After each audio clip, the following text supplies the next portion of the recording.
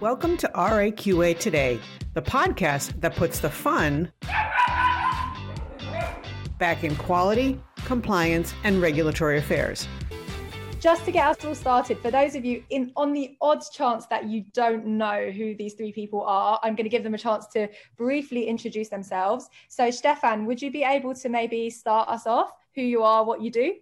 Sure. Hi, I'm Stefan Boleininger. I'm the founder and owner of Beyond Quality. I'm a consultant. I was in a manufacturing site a long time ago. Funniest thing about me, when I was 8, I have read the draft of the MDD prior to getting it into the real world. If that was the old times, that was the first thing I know. I want to go regulatory, but then I went into different other companies before I started back again into medical device. Thank you, Stefan. And just, did you say the name of your company? It's Beyond Quality. Perfect. Okay, great. So, Michelle, you're up next. I'm the principal and founder of Lean RAQA. My business really has a niche in helping startups and small companies. So I don't know if Stefan had as much fun reading the MDR as he did the MDD all those years ago, but yeah, anybody with regulatory and quality at their heart is having a good time with the regulations right now. Thanks for that, Michelle. And Monir, maybe you could go next. Yeah, so my name is Monir El Azzouzi. So I am the CEO of Easy Medical Device. So I created this company 2 years ago. And I am mainly working in quality and regulatory affairs for medical devices. You saw also maybe Stefan and Michelle also on some of my podcasts because it's important also to not be alone on this journey. It's also important to be with all the other consultants working together to make a better world, if I can say. Thank you so much for that, Monir. I'd love to first ask you the question because it's one that actually I'm asked quite often as well. How did you know to make the jump? So I'm really curious to actually know what was that process behind each of you from saying, okay, I'm going to actually make the jump from working for a company to actually becoming an entrepreneur and doing it on my own. Michelle. So I come from what I call a long line of unemployable people, meaning that my family is at least 3 generations of serial entrepreneurs. Most of them are in businessmen, sales, those types of things of commercial goods. But we definitely are better at making the rules that we play by than following somebody else's. Right from the time I was 4 years old, I didn't know what the MDD was coming from rural Mississippi. But my mom said I spent all my time doing my paperwork, filing my paperwork, redoing my paperwork. So I felt like regulatory and quality has been in a calling for me since I was very small, but also having my own business has also kind of been bred into me as well. So for me, it just made a lot more sense culturally with my background and my personality to take that dive. Monir, what about you? So for me, when I nearly finished my studies, I wanted to be a consultant. But people said to me, no, you should not, because you have to have experience first. You have to understand how the industry works. So I went to work for a medical device company. Then I got married. Then I got kids. Then I got responsibilities. So then it was like, okay, don't think about that anymore, because it was not me alone. It was also me and my family.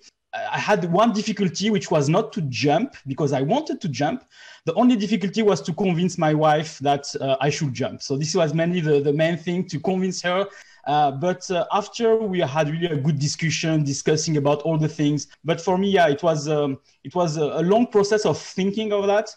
Now I am on it, and it's something that I enjoy a lot. For me, it was really a long process of thinking and then of jumping, as you've said, for that. But it was not, I've not done that alone. I've done that with all my family, if I can say. It's never kind of like your own decision, I guess, like per se, right? Especially if you've got commitments and other family. I remember when I decided, that I was going to set up Elemed, and there's a lot of people around you that will kind of like say negative things or, warn you of the risks and of the difficulties that you're going to face. So it is important to keep that positive mindset. Stefan, what about you? For me, it was quite different. I had a good job. I was happy. I had a happy wife. So that at that time, so it was everything fine. And then my CEO asked me, "Hey, Stefan, I see you want more. You want something different. try being entrepreneur. If it works out for you, fine. If not, I will hire you back. And this is cool thing, that guy is still my mentor. And for me, that was the important step, giving an external approach. It's not like for Michelle and Monier, they had an internal, they wanted it from inside. For me, it was more steered from outside, but it was the best decision ever made. So here's a question to all three of you, and just feel free to like jump in. Having all three of you, having worked kind of for companies and then, you know, going through that journey of building something on your own. So what are some of the key factors and skills, you know, that somebody needs to have in order to be successful at kind of starting something on their own? One thing that you should really like is solving problems. It's not like you don't think that everything will be flat and working smoothly.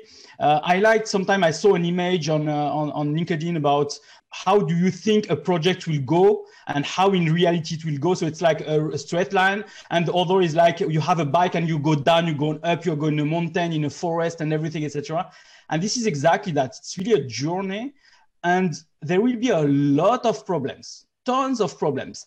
If you don't like problems, don't go through this route at all, because if you think that because of the first problem you will drop off, you will say, oh, I don't like that, I should come back to a normal journey, then maybe this is not a job made for you. So this is something that I like. When there is a problem, how can I go through that?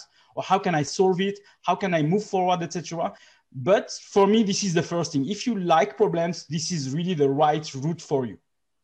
I think that you have to be mindful too, is that even if you enjoy regulatory and quality, once you take that plunge, you're still that RAQA professional, but now you're a business person too.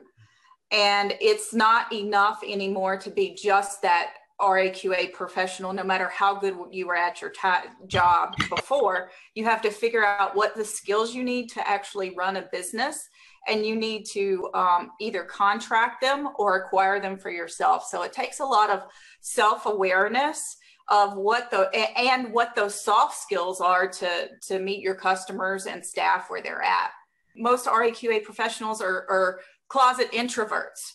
And, you know, sometimes, especially to build your business and grow, it takes so much networking. You have to really get outside what your natural personalities or tendencies may be. Fully agree on that. For me, it's also, there are some things with, as Monier said, with problem solving, because you have a problem all day. You don't know it until the day gets up. You don't know the problem of today. You can plan a bit of the things, that's good, but most things happen instantly. And you need to fix your normal thing and the thing which happens right now. And that's what a good consultant or good entrepreneur should do. Fix the thing which is needed now and keep the rail going. And then on the other hand, yeah, you need to do networking, and you need to go for the business things as well. You can outsource a few of them, but it will not work out completely. So you need to want it from inside, that you want to go and say, okay, I believe in myself and I can do this. And then you can go to the problem solving systems, and then you go to the to networking. On the other way, if I would hire a consultant, for example, for my team, we have different opportunities on that. And something what you really need to look into your sleeping times. If you sleep more than 4 hours a day, it's not your job.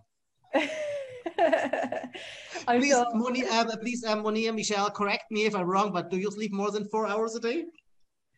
I definitely made a note here when I was looking over the questions that entrepreneurship, it's a lifestyle. It's not a 9 to 5. And so even if you work normal hours, your brain is always engaged in thinking. And so, and this is part of, this has already come up a couple of times, time management. You have got to be very cognizant that you're allowing time to work on your business, in your business, on yourself, and on your family.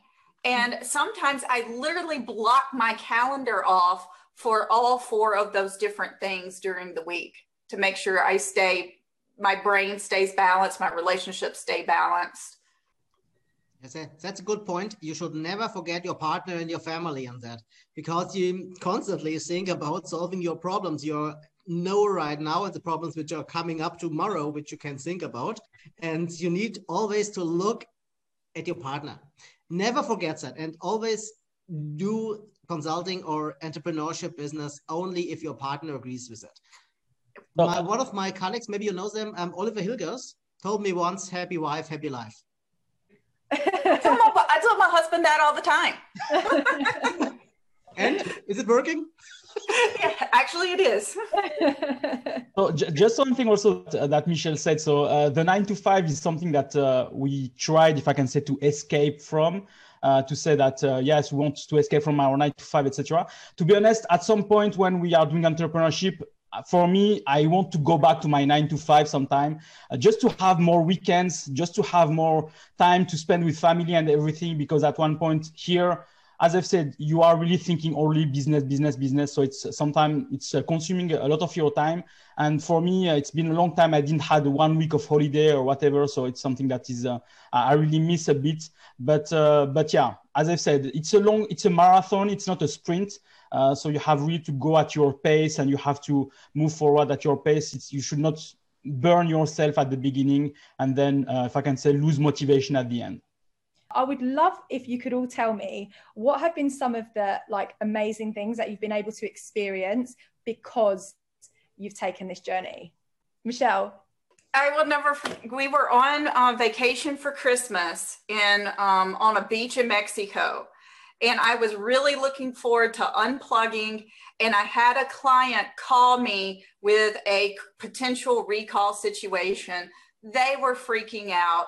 My husband was like, let's go to the beach. And I'm like, how do I do all this? So fortunately, they had Wi-Fi on the beach. I loaded up my computer and my cell phone. The nice lady was bringing me a cocktail. I've got some tacos and I'm on the phone and on my computer at the same time. And the first thought was like, oh my God, I'm violating my vacation time. But I'm like, no, wait. Am I working or am I living? Am I living or I'm working? It was like, I think I won. Something is happening right now. So for me, one thing that I, if I can say, experienced being an entrepreneur is the fact that I decide where I am going on my journey. For example, one morning I had the idea, I said, I have my templates that I'm using for creating a technical file or creating a risk management file or whatever. And I said, but can I sell those templates to somebody? And I said, okay, let's create the template. I created the template to make it more commercial. I put it on my website. I put a button and it is there. And I was like, really? It was so easy for me. I thought about that in the morning. In the afternoon, it was done. When I was in business, in my corporate job, it was like, I have an idea. I like the idea. I know it's working. It can take 3 months, 4 months, or even never to happen.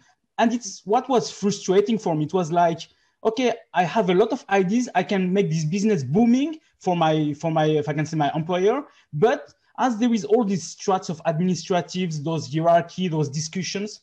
But here with my business, it was like, okay, I have an idea and it can immediately be actionable. And the idea mainly is because we are small businesses. If we grow our business, I think we will arrive to the same situation with these hierarchy things. But when we are entrepreneur and starting a business, this can go really fast in one direction or the other.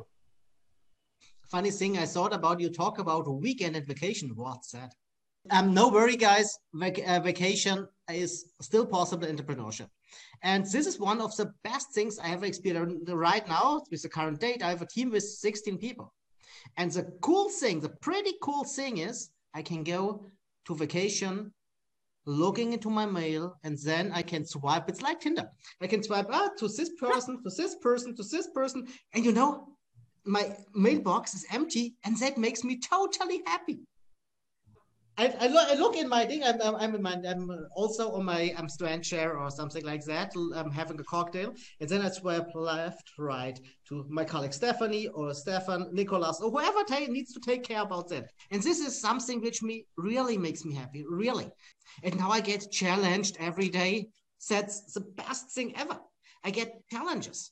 My brain always focuses on what happens right now, and that is what Michelle I think what she means with the vacation topic, because she got challenged in a situation where she thought, oh, it's normal, people won't do that.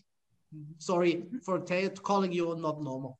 And but that's the thing. A normal person does not do that on vacation. It just drops and says, oh, it's not my problem, it's their problem. And that's a different. And the thing is, solving that problem is fun.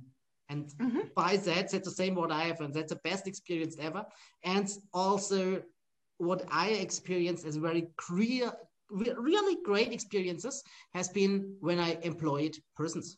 I see persons growing, and as a consultant or entrepreneur, you can do that. You can see them, and you know that happens because of me, and that's cool.